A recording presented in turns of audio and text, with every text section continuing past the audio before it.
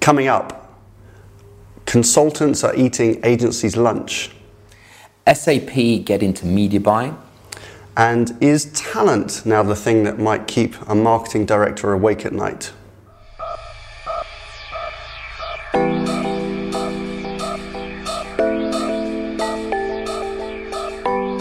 Hello and welcome to IDCOM's Media Snack, episode 25. Is that a silver jubilee? I don't know. It's a long time. We'll hold off on the party. Yeah.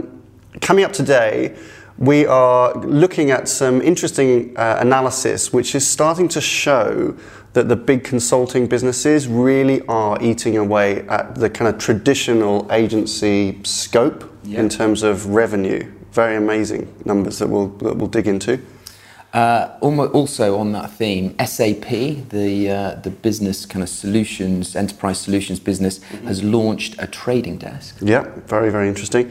And finally, we will look at a great piece written by a marketing director in the UK, or global marketing director, I should say, based in the UK, highlighting talent as really a thing that gives him the greatest concerns. And so we'll just look at some broader implications on the industry and ask if talent really is the thing that we should be obsessing about. All coming up on today's Media Snack in just the time it takes to eat a sandwich, or an agency sandwich. Okay, so first up today, some interesting analysis that's been done on agency revenue. Published by Ad Age in the US, it's their, what do they call it, their agency report for 2016.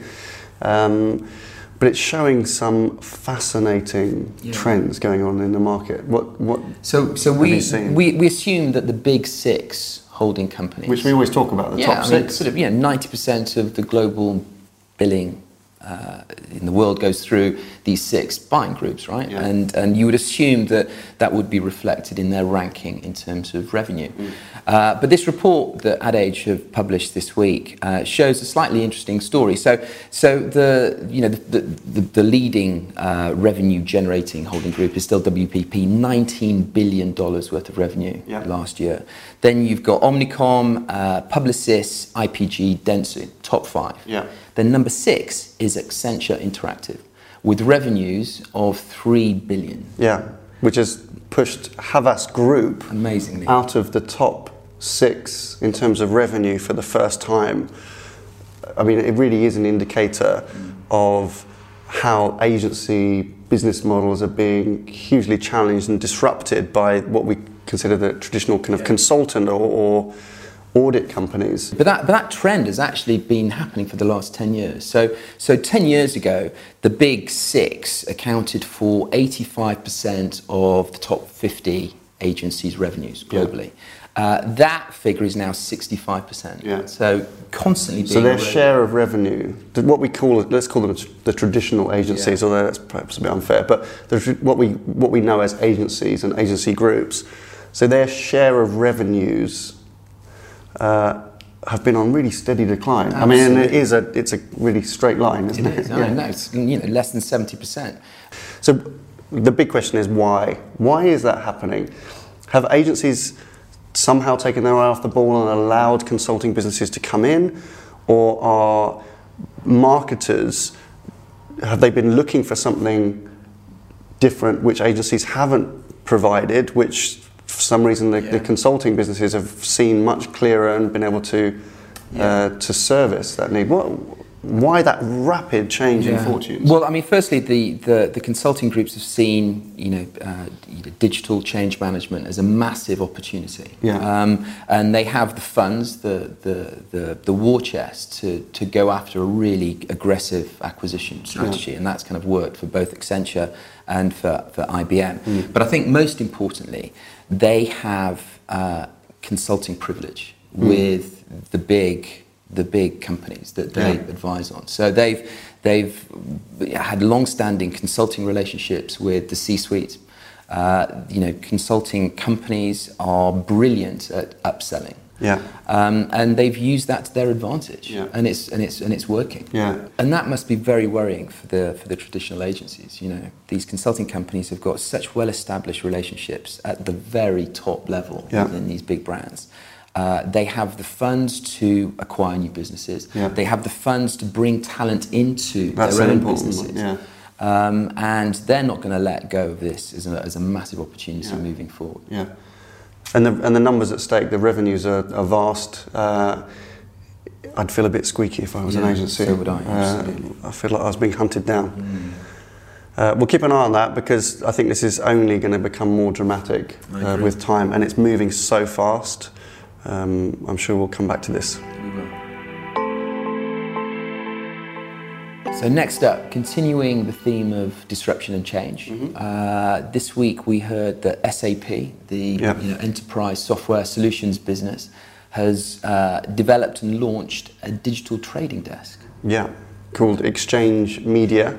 Launched this week. I think all the SAP guys are currently at their conference in Florida talking about this new product, Exchange Media, called SAP XM, which is a buying platform that will connect the buyers and sellers of media in more transparent and direct ways. And they're suggesting that it has a number of benefits.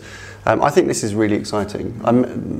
I'd heard about this at the beginning of the year when I was in New York, and I just had dinner with a lovely guy called Johan Freilinger, who's the... Nicely pronounced.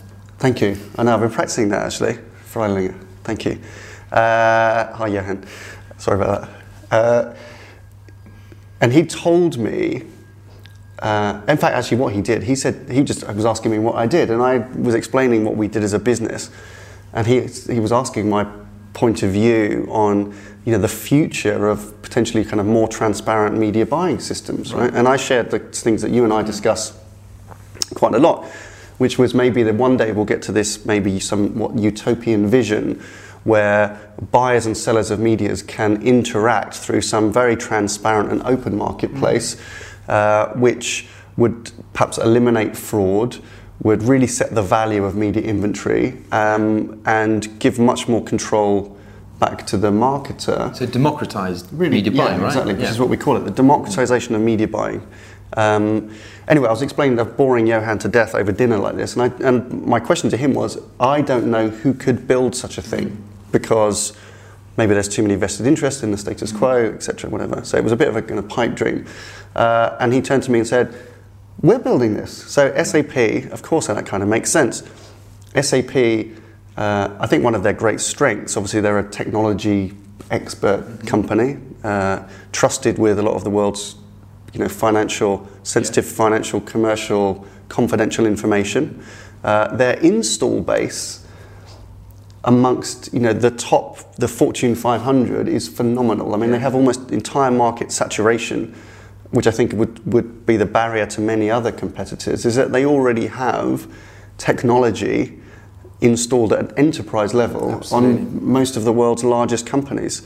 So this is an additional product to optimize in a transparent way media buying. But they have that trust level, right? I mean, that's the thing. They've been operating with these big companies for such a long time, managing all of their data, all of their really, really sensitive information. And this feels like the next natural step. In the same way that Adobe launched their own trading desk last year, in September last year, because they have established a really strong data platform, great relationships with their brands. It's the next evolution of that.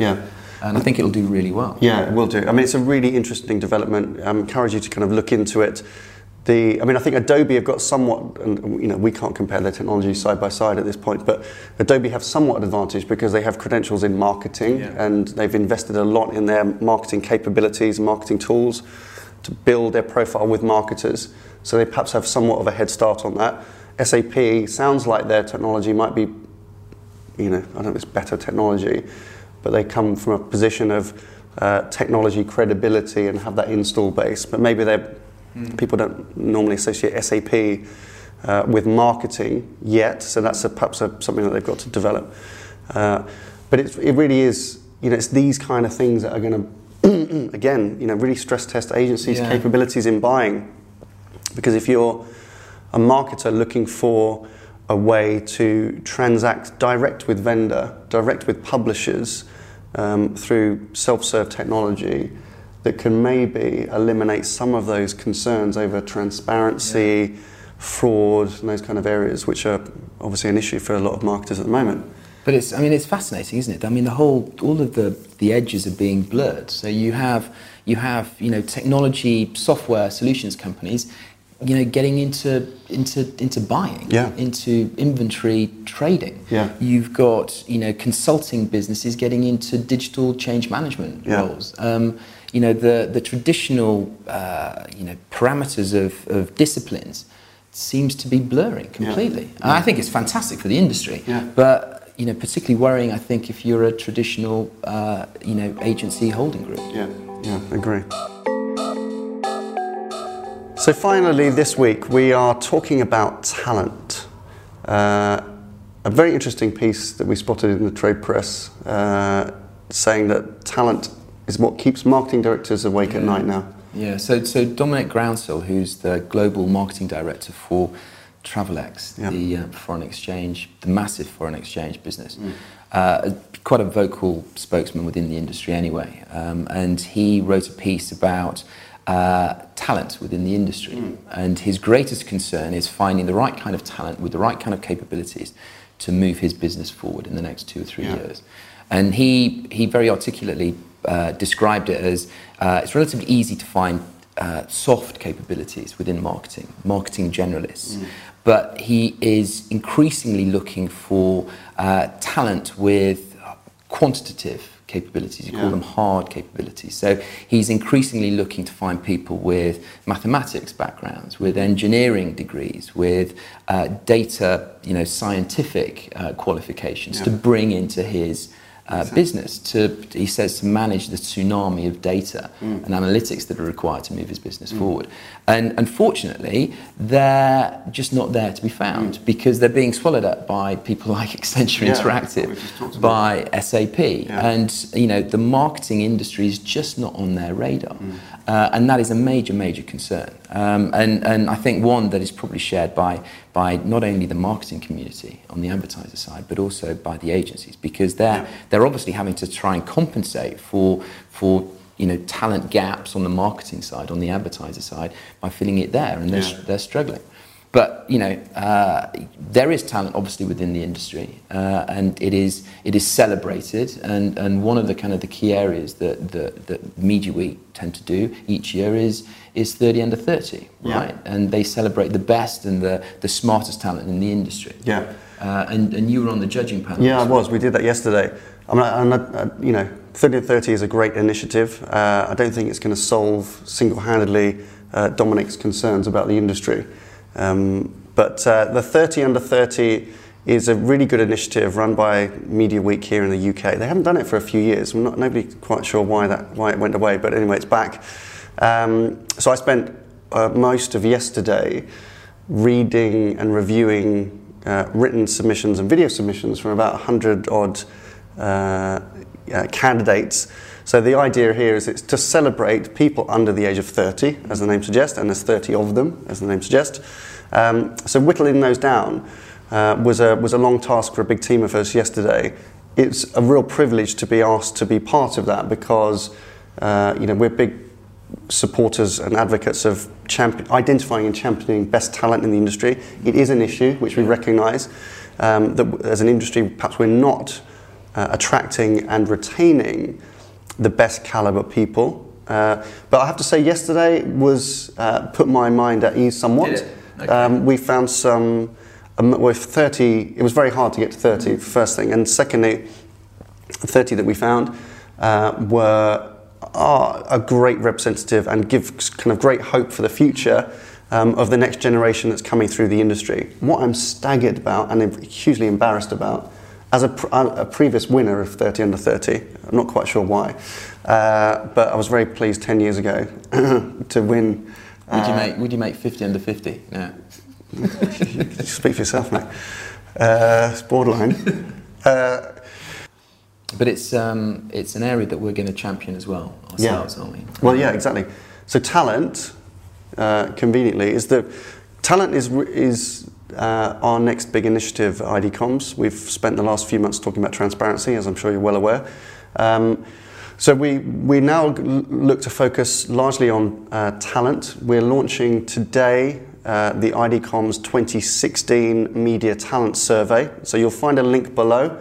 I encourage you please to click on that. We want to canvass opinion from around the world, from, as we did before, from marketers, media procurement, agencies, publishers, vendors, anyone with an opinion on the quality and the trends in media talent, and to try and identify kind of some of the issues and the biggest concerns in that area. But not just now, but also over the next 2 or 3 years. Yeah, which is really the crux of it, right? How things are changing so fast. And that's the issue that Dominic, I think, was raised in his article. That's where his greatest concern is. Good. So please do the survey. We'll be publishing results in about 3 or 4 weeks' time. Okay, that's all for this week. Thanks very much for watching. Bye for now. Have a good weekend.